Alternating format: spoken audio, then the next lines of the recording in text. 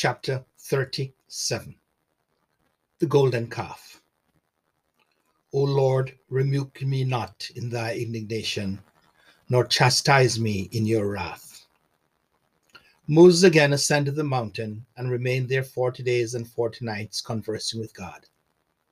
And when God had finished speaking with Moses, he gave them 2 tablets of stone on which were written the 10 commandments.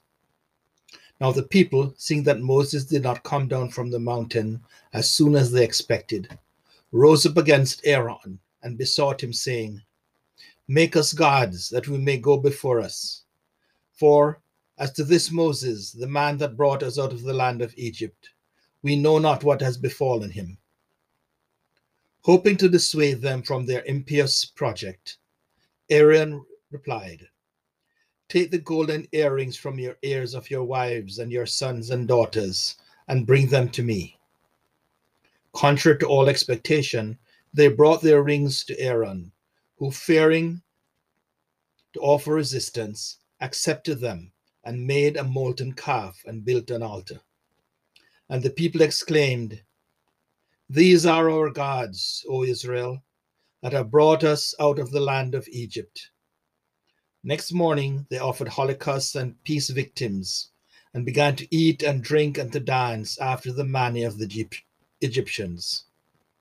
Meanwhile, Moses came down from the mountain with the 2 tablets of stone, written on by God himself, his commandments. When he heard the shouts of the people and saw them dancing before the golden calf, he dashed the tablets to the ground and broke them at the foot of the mount. Then, laying hold of the calf, he burnt it and beat it to powder.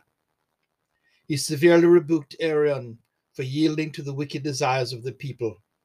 Then, standing in the gate of the camp, he said, If any man be on the Lord's side, let him join with me. And all the sons of Levi gathered around him.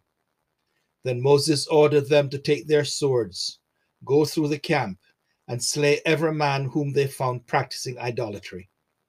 They did as they were commanded, and about 23,000 men were put to death that day. Next day, Moses again ascended the mountain and earnestly entreated the Lord for his ungrateful people. But the Lord said, Let me alone, that I may destroy them. Still Moses insisted, saying, I beseech you, this people has sinned. Either forgive them this transgression, or, if you do not, strike me out of the book you have written.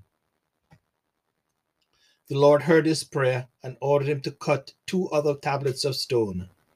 Moses obeyed, and on those tablets the Lord again wrote his 10 commandments. But when Moses came down from the mountain with the tablets in his hand, his face was so radiant with glory that the Israelites were afraid to come near him.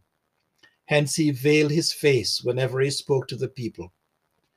From this terrible punishment inflicted upon the Israelites, we may learn what a fateful thing it is to offend God. Moses, the mediator of the Old Covenant, is a figure of Jesus Christ, the mediator of the New Testament. The prayer of Moses for his people teaches us in a striking manner that the intercession of saints has great power to avert the chastisement of God.